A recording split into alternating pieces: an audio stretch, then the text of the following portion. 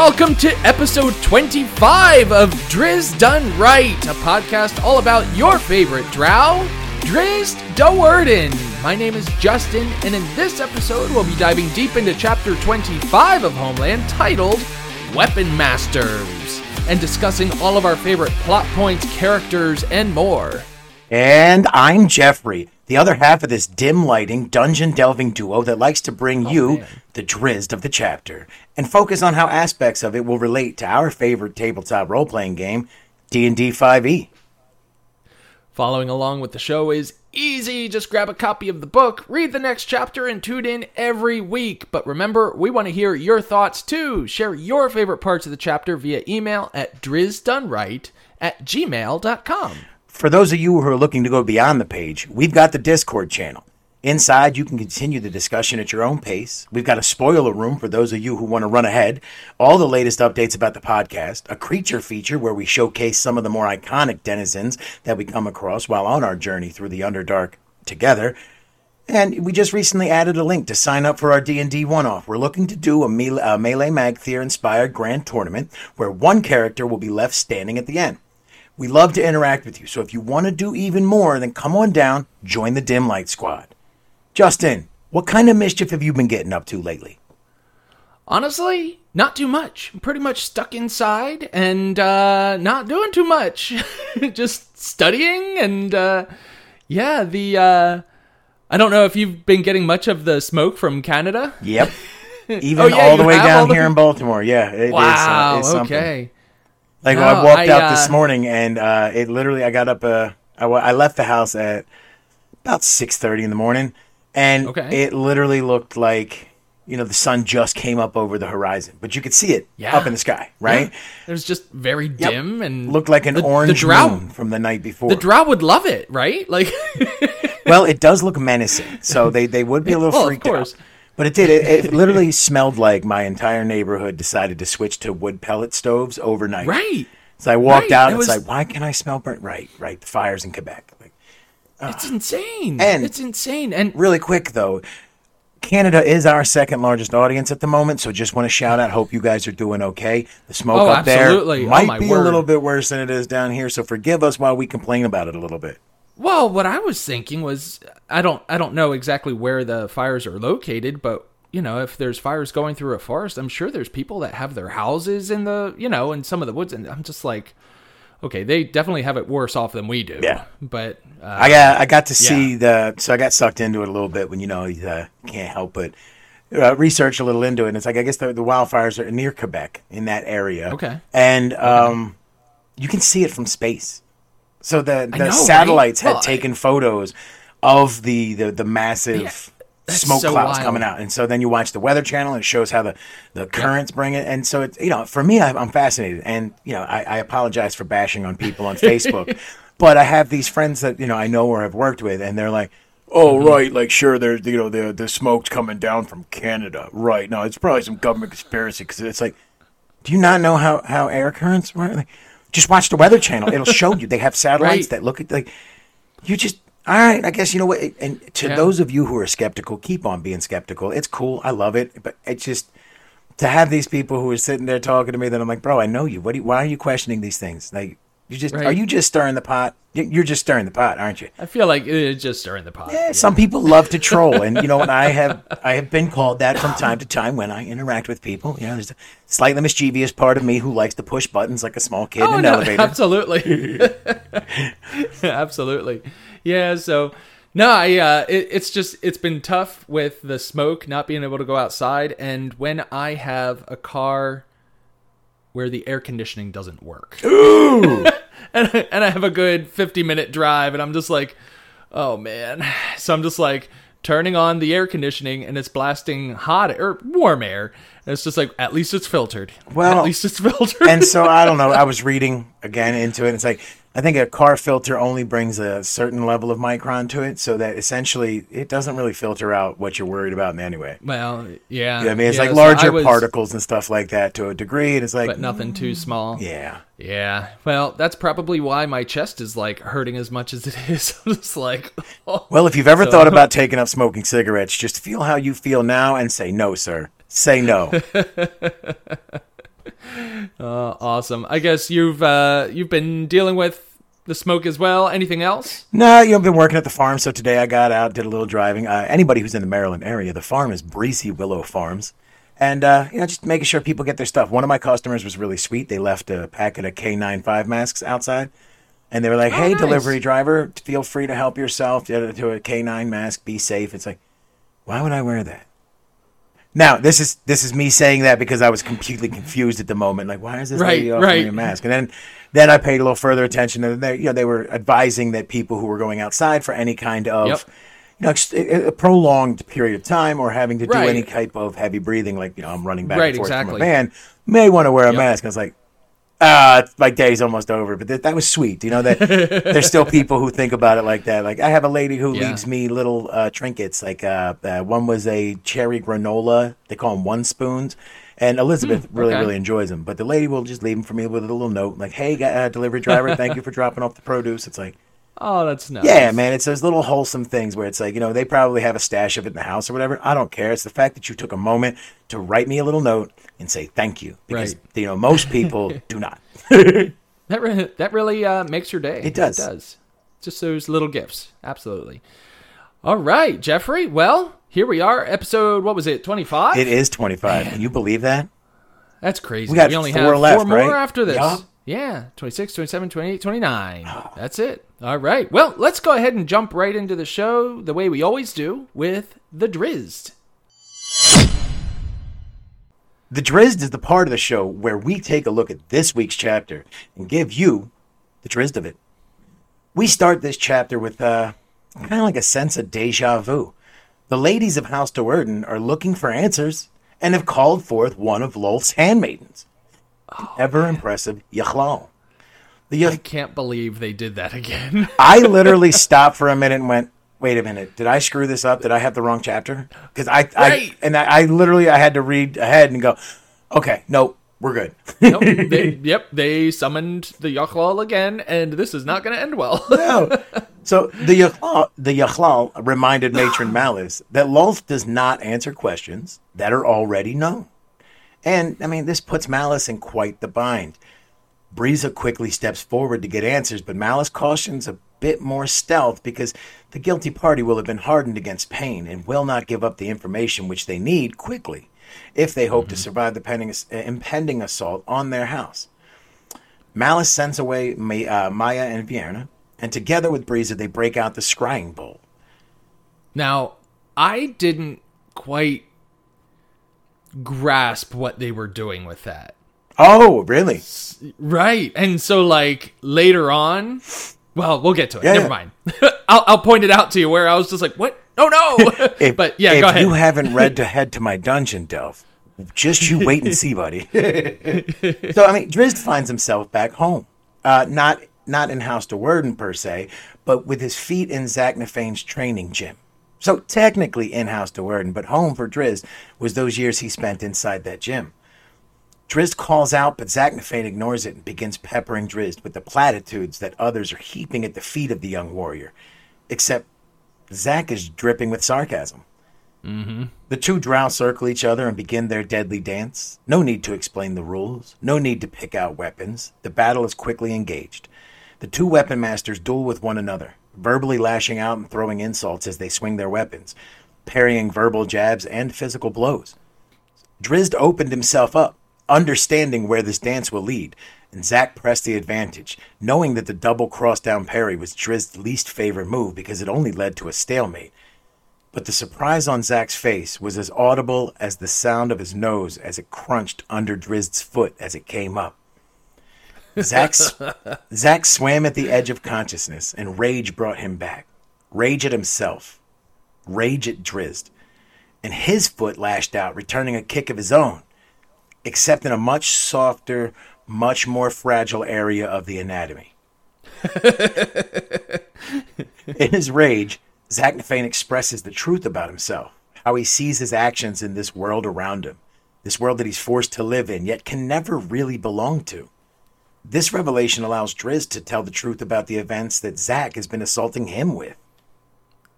And all of this is reflected in the scrying bowl that Matron Malice and Breeza are engaged with. They both had their suspicions, but now they finally had the answer that Malice so desperately sought after.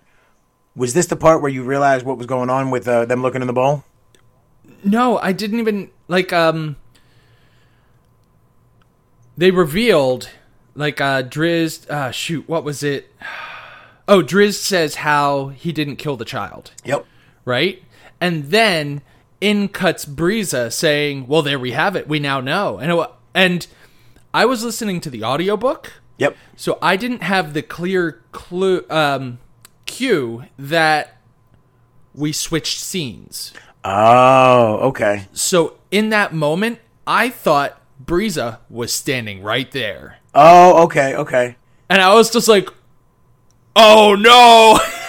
I mean, still, oh no, but it was like, oh man, something's gonna happen right now. Right. And then it goes on to not actually happen right away, but I was just like, and then I re-listened to it. I was like, oh. I don't know who you listening it was to the scrying do bowl. the audiobook or how they went about it, but I know for me, I listened to it twice today, and I know we mentioned it before, but Short Bus Zombie in our Dim Light Squad, Russell Johnson on the Spotify does have the first book, at least I believe more, read out. And so I was listening to Russell go ahead and go through this chapter twice so I could kind of get a feel for it before I came home to read it and mark down my notes and such. So he did a really good job, throwing the voices for Matron Malice and the Yahlal. It was fun. Awesome. So shout out to Russell Johnson. Thanks a lot, Short Bus Zombie. I do enjoy your reading. It is very, very professional. So back in the gym, Zack and Drizzt saw one another with a new set of eyes. The scorn and cynicism removed.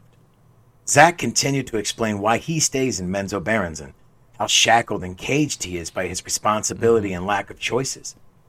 Drizzt understands, even if he can't fully agree. But they both reach a compromise of sorts with the understanding that they would both sacrifice their life for a chance to let their swords bite into the flesh of the demon spider queen that dominates their world. That was pretty fun, where it's just like, if only I just had one chance at her. Drizzt over there like, I believe you. Like, yeah, of course he does. I mean, it would be really, and, maybe in a future book we'll get to see these things, right? It'd be really cool to see Zack and Drizzt side by side just going at Lolth, especially since we just had her stat block up in the creature feature. Well, that's what I was going to say. We just saw how crazy difficult she would be to beat, and so, if just one drow, no way. I explained that to, several people over the last couple of days, this is her stats, and every one of them replies, well, yeah, she's a goddess. It's like, right. I know, but I'm still shocked. They're like, what did you expect? It's like, but she's got 6 arms. What do you mean, 6 Vorpal scimitars? You could throw someone 200 feet. That's amazing. Yeah, she's a goddess. Why are you? Why is that so easy? You shouldn't even be able to deal damage to her, right? Oh man, I need the hammer of much damaging. Right. Oh man, what an awesome chapter. Yeah, I listened to it at least 3 times because I was just like, this is so intense. The moment where I'll talk about that. Never mind. We'll talk about that right now in the dim light reel. That's when we talk about all of our favorite parts. So let's get to that, and then I can talk about it. All right, here we go.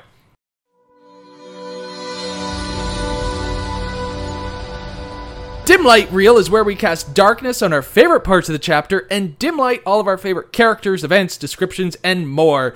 For my dim light, Zack and Drizzt finally talked. I gotta say, done. As soon as I listened to this chapter, that's what popped into my head. I was like, man, I really hope Justin does this because he has only mentioned at least half a dozen, maybe more times. Right. Why don't they just talk to one another? I don't even have to say anything else. They talked. That's my dim light. I'm done. It's a good dim light. So for mine... So, I've been waiting for weeks for this, as you know, just for these two to finally get on the same page as each other. It finally happened. It's done. It can now be the end of the book. I'm fine. Let's just move on to book 2. So obviously it's not the end of the book. So let's talk about this a little bit and why exactly it's my favorite part. Excellent. So as we all know, Drizzt and Zack have been at odds with each other, even though we as the readers are able to see into the minds of both of them, we are able to see that they have the same values, right? I know that there's a word for that. like where the author is in the minds of all the characters and passing that on to the reader. Omniscient narration comes to mind. I mean, it would sound right. Something like that, right? The description would be omniscient. So, I mean, I think that if we had to take a stab and a wild guess, that's a good guess. I am... You might want to trademark that real quick, just in case nobody else has it. Oh, it's definitely... I'm, 3 years away from 20 years out of high school. So, like, 17 years out of high school. And so... But that would have been the last time I talked about that, probably. But anyway, something like that. Anyway, we knew that Zach was sure that the Academy changed Drizzt for the worse. Zach regretted ever allowing Drizzt to go to the Academy, so much so that Zach wished that he had killed Drizzt while training, like, as a mercy. Repeatedly. Just like, right, like, we've heard this so many times. Drizzt, on the other hand... 24 chapters, and I'm pretty sure, like, 19 times Zach has been like, I should have killed him. Maybe he'll die outside. Yeah, exactly.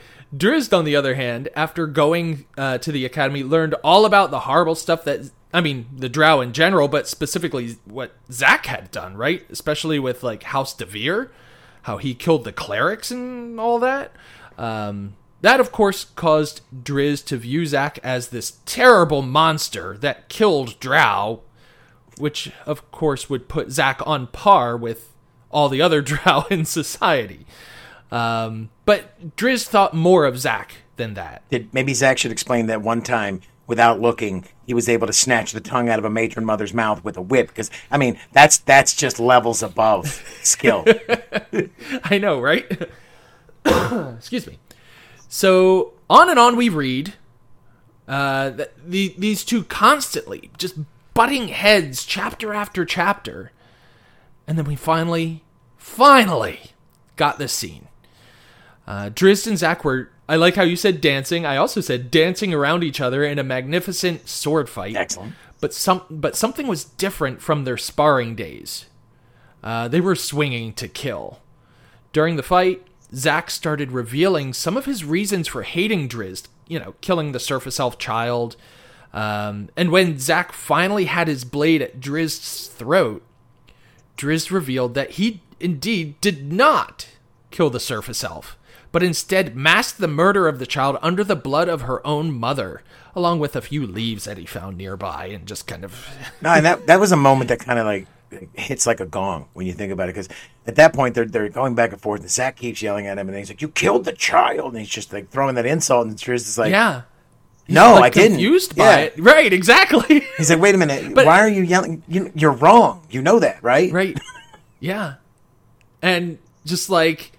That moment knocked Zach's ego on its heels. Like, all this time, Zach thought the Academy warped Drizzt beyond repair.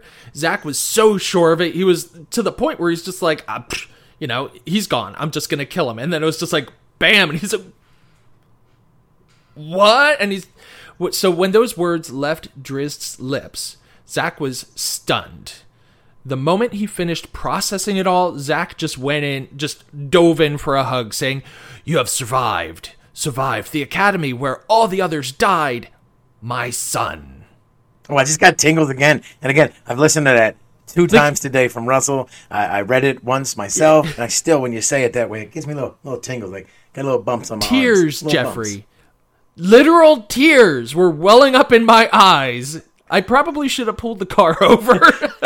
It might have been the smoke from Quebec, but we're going to go with the emotions from the chapter.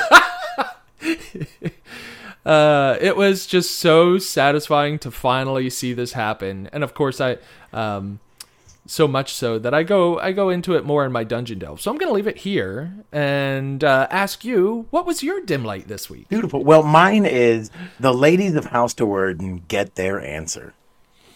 So, Matron Malice and Breeza have brought back the Yachlal again, but this time it is clear that the Yachlal is in a different mood as it growls, "Impudent!"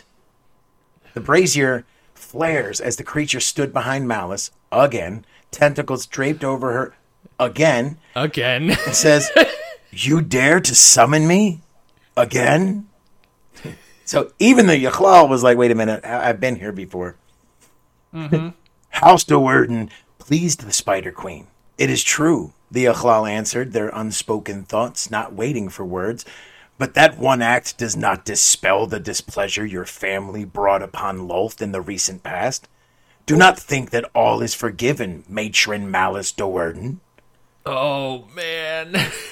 And, I mean, if that's not evident enough, right? Malice felt small, vulnerable, and realized that her power pales in the face of the wrath of one of Lolth's handmaidens, Yilchlal. Displeasure, she whispered. How has my family brought displeasure to the Spider Queen? By what act? The handmaiden laughed. Spout of flames and flying spiders came forth, but the high priestesses dared not move. They accepted the heat, and the crawling things were part of their penance. Just makes me think back to the Melee Magthier, where they would torture the people with the millipedes and stuff that would bite them, right? So that I forgot about that. Oh yeah, so that the males would learn how to meditate in the right. But so they don't move because they realize it's part of the process they're going to go through. He says, I have told you before, Matron Malice Do'Urden, the Achlal snarled with its droopy mouth, and I shall tell you one final time. The Spider Queen does not reply to questions whose answers are already known. Suddenly, a blast of explosive energy sent the 4 females of House Do'Urden sprawling, and the handmaiden was gone. Like, that reminded me also a little bit of the psychic energy that they were using in the beginning that knocked over the people in House Devere. It just kind of ties in on those little loops to me as we go through. Yeah. So I started a little bit earlier with my dim light in order to showcase their need for an answer. The consequences that they were willing to accept in order to get that answer. Matron Malice clearly thought that they had regained the favor of the Spider Queen. But the Hlal made it extremely clear that they had not yet begun to climb out of the hole that they had dug for themselves. Matron Malice makes it clear to Briza that the regular tactics will not work when Briza grabs her whips and states that she's going to get the answer they need. No, Malice says, we must not reveal our search. Be it a soldier or a member of House Do'Urden, the guilty one is trained and hardened against pain. We cannot hope that torture will pull the confession from his lips. Not when he knows the consequences of his actions. And gotta pause there for a moment. Never does she say they. She automatically assumes this is a male drow because males are dumb and inferior to the female drow. So she just I don't think I picked up on that. Yep. Huh. Well, I mean, she's not wrong. True too. Right. I know, right? Like that's the worst part. Like, oh, and she's right. We must discover the cause of Lolth's displeasure immediately and properly punish the criminal. The Spider Queen must stand behind us in our struggles. I mean, we had seen Briza trying to pull answers from Risen. We saw Drizzt get questioned. Clearly, the first round of looking for answers didn't work.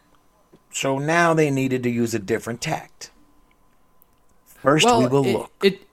It did work for the last chapter to figure out who the attacking house, the house that was planning on attacking them. Oh yeah, you are correct. It did bear fruit.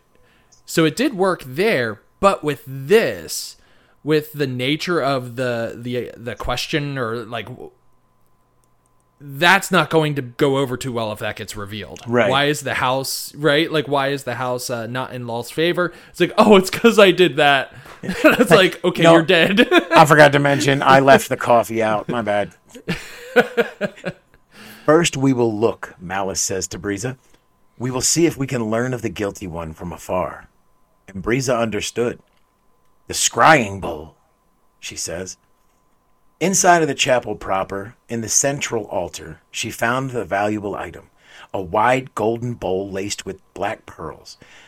With trembling hands, Briza placed the bowl atop the altar, reached into the most sacred of its many compartments, and this was holding a bin for the prized possession of House Do'Urden, a great onyx chalice. Malice joined Briza and took the chalice from her. Malice dipped the chalice into a sticky fluid, the unholy water of her religion. She then chanted, Spidere aut ichor vent. The ritual complete. Latin? I have no idea. I think it's like Drow Latin. It's kind of like Pig Latin, but made by Drows. Malice moved back to the altar and poured the unholy water into the golden bowl. This sounds like something straight out of a horror movie, like especially the sticky fluid. Mm-hmm. R.A. Salvatore calls it the unholy water of her religion. And it just drives home to me how dark, how twisted the servants of Lolth are in their religious devotion to her. The bowl works. Malice and Breeza see the truth, and Breeza says, "So now we know." It was Drizzt who angered the Spider Queen. Matron Malice replies, "You suspected him all along, as did I, though we both hoped differently." I just thought that was really, really kind of cool because, when you think about the entire livelihood of Drizzt, Malice has never been warm towards him. No, right. And has begrudgingly let him go down the path that Zack has laid forth. But, true.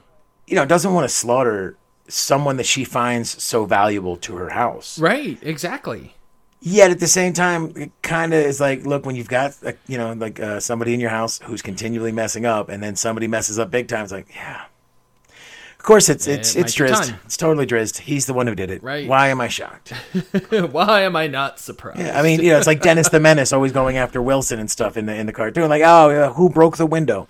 Nah, it's Dennis. But don't you want to add? Nope, it's Dennis. Yeah.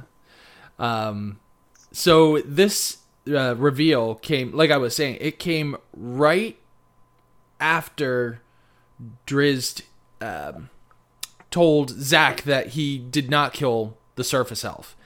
And so that came out, and then it was right over to Breeza saying, "So now we know it was Drizzt who angered the Spider Queen." And I was like, no! Because I was like, finally they talked, and then it's like, shoot, no! Because now Drizzt is gonna get killed. I mean, that's what they're gonna try to do, right? Because that's all they can do. They need to regain the favor of the Spider Queen.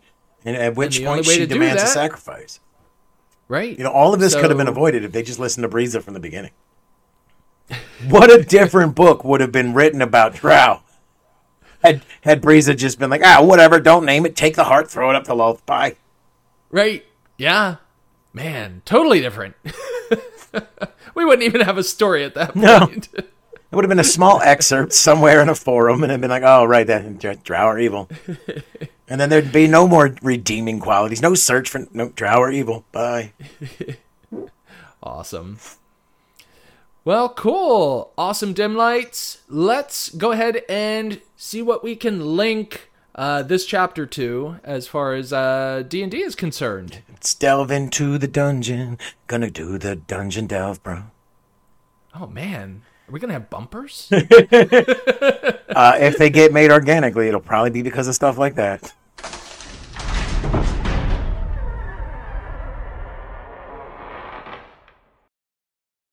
All right, the Dungeon Delve. It's the part of the show where we link this chapter to our favorite tabletop RPG. So, hey, I loved Zack and Drizzt finally getting on the same page so much that I decided to also make that my Dungeon Delve. Nice. Wait till you see my Dungeon Delve. It is also Zack getting on the... No, it's not. So when Drizzt revealed that the Academy did not change his values, Zack did something that many players forget they can do as an action. Zack went in for a grapple. That is much more manly than a hug. I know I was grappling him. I was getting ready to toss him. So it might be a bit of a stretch, but there wasn't much going on within this chapter as far as D&D is concerned, aside from the scrying bowl, and you already claimed that. Stole it. So I went with grappling. So grapple is actually a pretty cool effect, so let's take a look at what it does exactly. So if you have your player handbook, you can open that up to page 195, and that's where we have a number of different actions that you can take, one of them being grapple.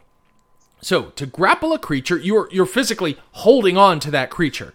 All right, so to grapple the creature doesn't take anything special, just a free hand and an action. Just one hand.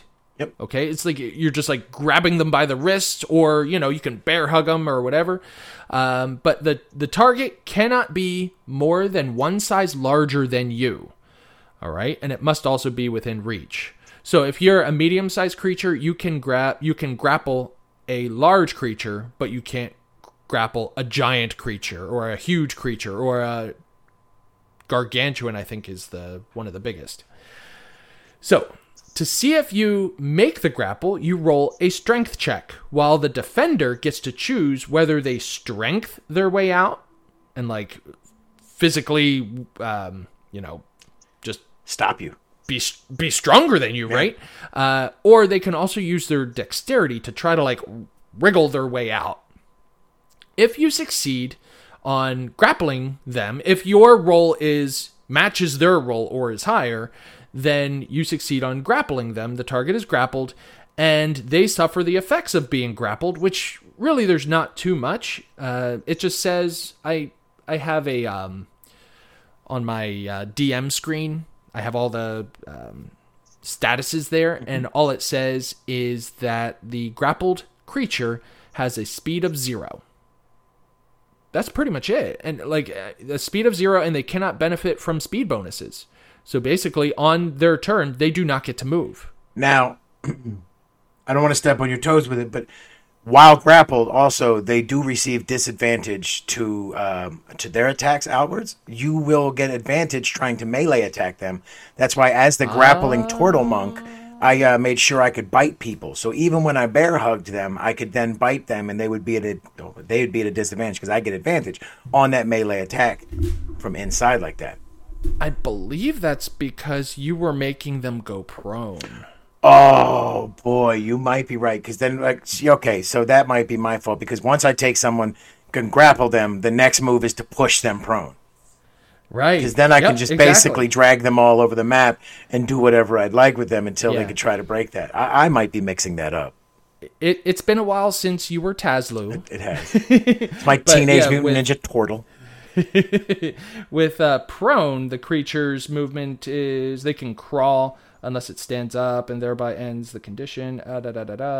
Creature has disadvantage on attack rolls, and an attack on the creature has advantage has advantage. Well, it's a good thing we're looking at grapple.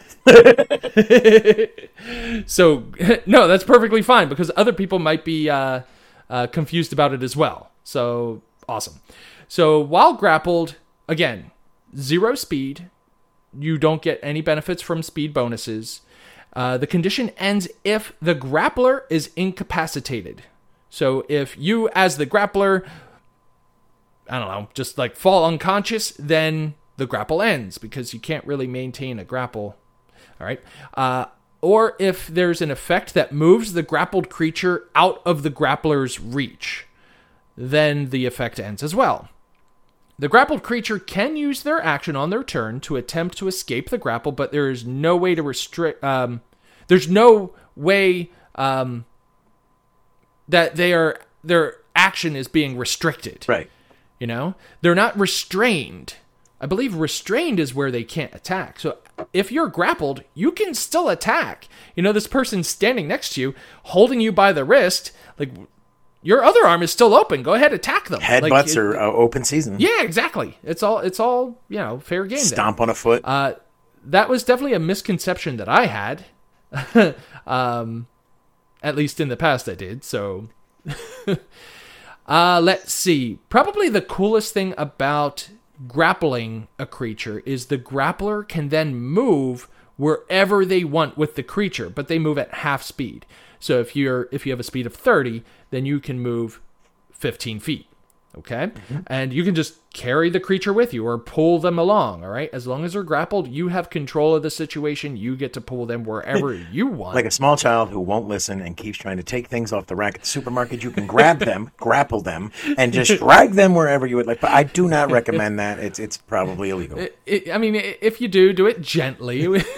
You don't want child services to get called on you. So some cool ways that you could use this effect. Turtle instance. Have your tank run in and grapple the big bad, ensuring that any melee attacks are only against the tank. Yup. That's a pretty good strategy. It's worked. It worked for Tazlu. Turtles do have a high starting AC, natural shell armor. Yep. Yep. Another thing is you can grapple and drag your targets toward a hungry dragon or some other, like... Hopefully at that point, you speak Draconic and can let the dragon know you are bringing it food. You are not food.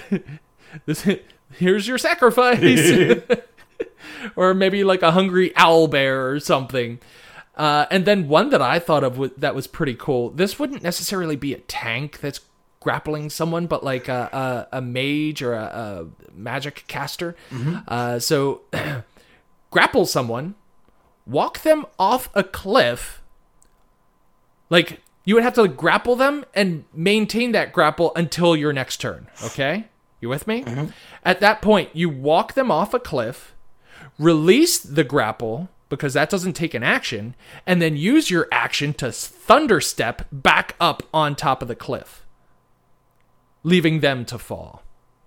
I think that's pretty cool. I mean, that's what I would try. I don't see anything wrong with that. Why not grapple them, drag them to the edge, and then push them? Well, I feel like pushing would require another strength check. I don't know. I'm not sure because I don't have it in front of me, but I know that you should have some type of advantage at that point towards shoving or moving them. Possibly? Because part of that again would be knock them prone and move them around. But two of my favorite things have always been if you're near a campfire, you can drag the baddie into the fire or drag them off the cliff. Yeah, it just reminded me of my like old school Super Smash Brothers days when we would play, like, you have a certain amount of lives, and you were Donkey Kong, and you had more lives than the other person did, and you would just, like, pick them up, hold them on your back, and just jump off the cliff, and it was just like, you would lose a life, too, but you had more lives than them anyway, so it didn't matter. Right? Sometimes you gotta sacrifice. Not to Lolth, she's very mean. She's very mean. All right, so that's my Dungeon Delve for this week. Jeffrey, I wonder what your Dungeon Delve is. It is that Zach and Drizzt find... No, that was yours. Mine is the scrying bowl. So, for my Dungeon Delve, I was a bit enamored with the bowl that Matron Malice and Breeza used in order to spy on Zach and Drizzt. It was a very cool bowl. However, it turns out the bowl is just a device. Because in my research, I came across several different items, and what happens is they're all enchanted with the scrying spell. Or you would pour the sticky biscuits on holy fluid into the thing and then cast the spell into that. So I was then forced to make an executive decision, and I decided that actually I'm going to focus on the scrying spell. Mm-hmm. Okay. Because otherwise it's a gold bowl and it's worth about as much as you can get for it in gold. That would have been a very short Dungeon Delve. Here's how to sell a bowl to the town guy. Nope. So scrying is a 5th level divination spell. It takes about 10 minutes to cast. So you have to be somewhere that you feel relatively safe. The target is a creature that you choose who is on the same plane of existence as you. This part coincides with the book because the components require a focus worth at least 1,000 gold pieces. Examples that are given are a crystal ball, a silver mirror, or a font filled with holy water, or in this case, unholy water. Huh, okay. This spell requires concentration, that lasts up to 10 minutes, and can be cast by a bard, a cleric, a druid, a warlock, or a wizard. With this spell, you can see and hear the creature you targeted. This target must make a wisdom saving throw, which is modified by how well you know the target and the sort of physical connection that you have to it. So if a target knows you're casting this spell, this is always odd to me, it can fail the saving throw voluntarily if it wants to be observed. So maybe you're out there doing dirty deeds and you know that Matron Malice is going to be scrying on you. You're like, this lady is paranoid. You know what? I could feel her looking. I'm going to let her watch, and then I'm going to do something to mislead her. Yeah. I don't know any other way I'm going to just voluntarily let them scry. Right. Now, maybe if you just got done a good workout and you were posing in the mirror, like, oh, they want to see? Gun show. Of course, they don't really know what a mirror is, right? No, right. No, because he ran face first into it. Now, shoot, what was I going to say? How do we feel about them all just immediately watching Drizzt? Like, it worked right away, right? Right? Now. So I'm going to get into these modifiers, because at first I was like, all right, so it doesn't really match up, right? Drizzt and Zach should have both had a chance to break that. Well, yeah, and that too, right? But at the same time, it's like, okay, they were very busy. Yeah. Right? Like, any kind of, like, attempt to get into their minds, like, they probably wouldn't have even noticed, because they were just so in the heat of battle there that, yeah, they probably it went unnoticed. But just the fact that they came out of this conversation with the Yachlal, and they're just like, we need to figure out who pissed off Lolth, and then they just go right to Drizzt. Well, that goes back to, like, again, the Dennis the Menace argument. If you've got somebody that runs around the neighborhood consistently getting in trouble, and you find out that there's dog poop that is burning on your front step, the list of suspects is going to be pretty short. Right. Oh, man. So, with this, went back to the other paragraph. The knowledge modifier is broken down in the following ways. Secondhand knowledge means you have heard of the target. This actually gives them a +5 to the saving throw.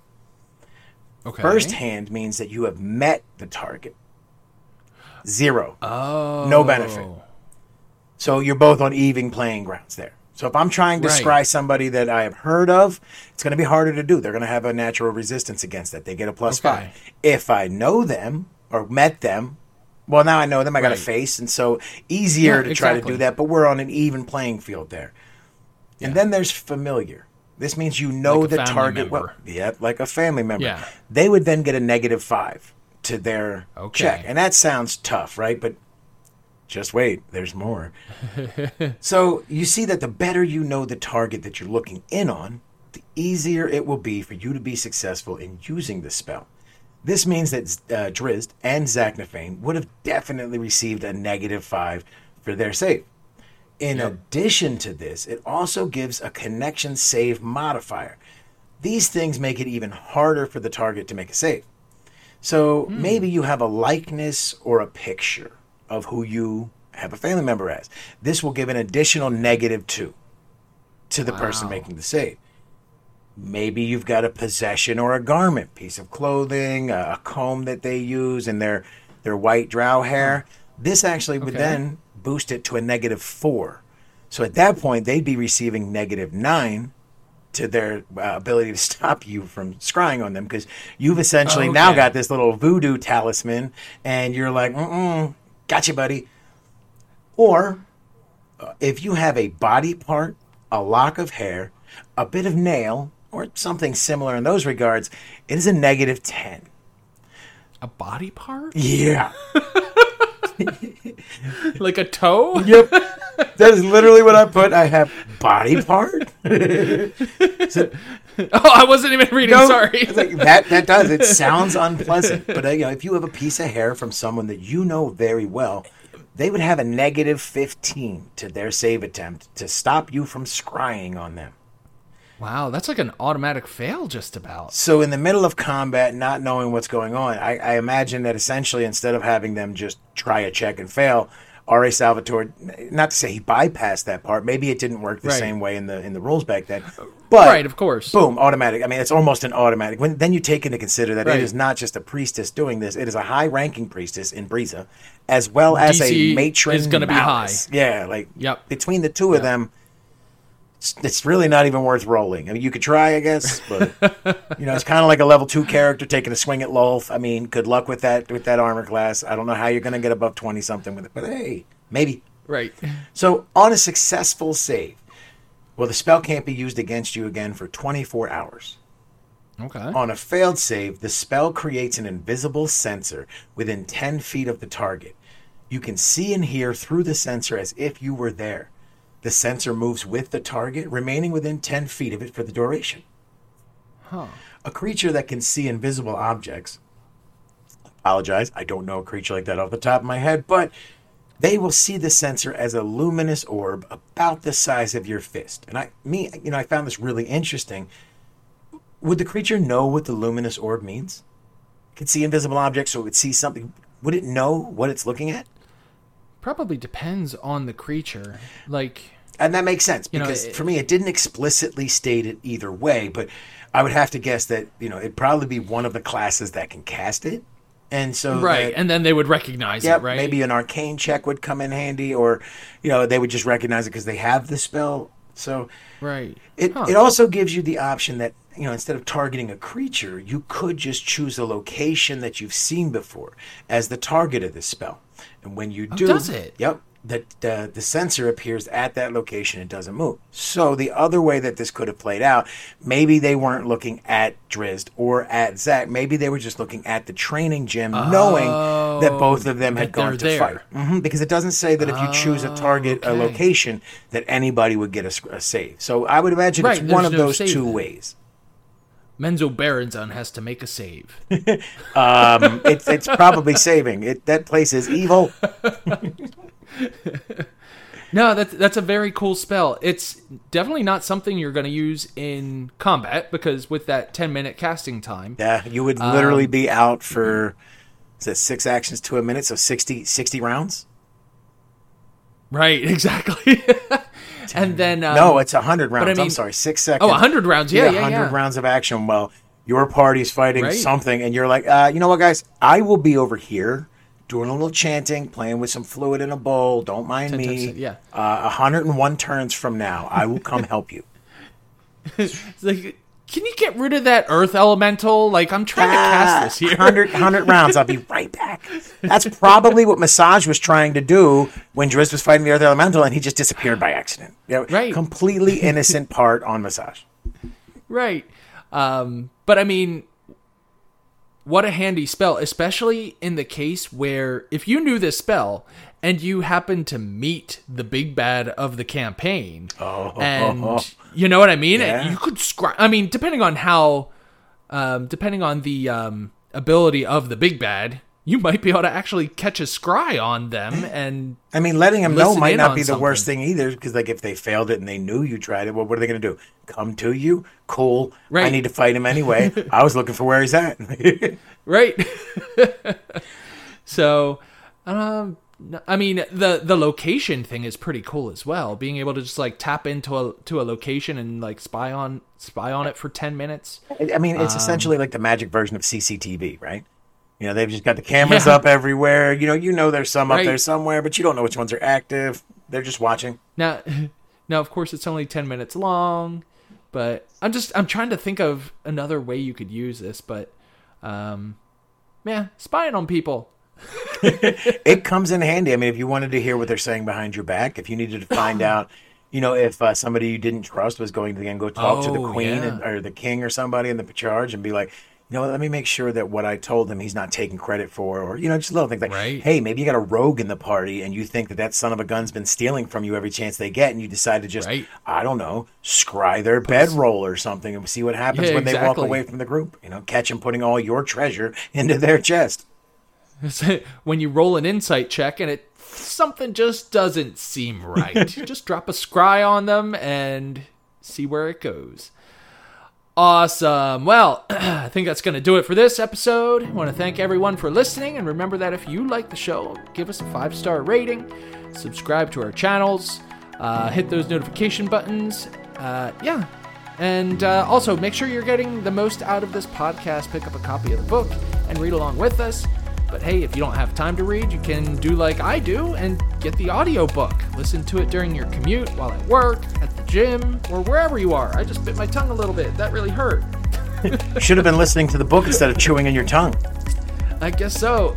When you've read the next chapter, shoot us an email at drizdoneright@gmail.com. Or you can log on to our Discord and join in on the ongoing discussion. Remember, we would love to hear from you. And as we come upon the final chapters of this book, my heart swells with pride just a little bit, hoping that what we're doing is a job well done.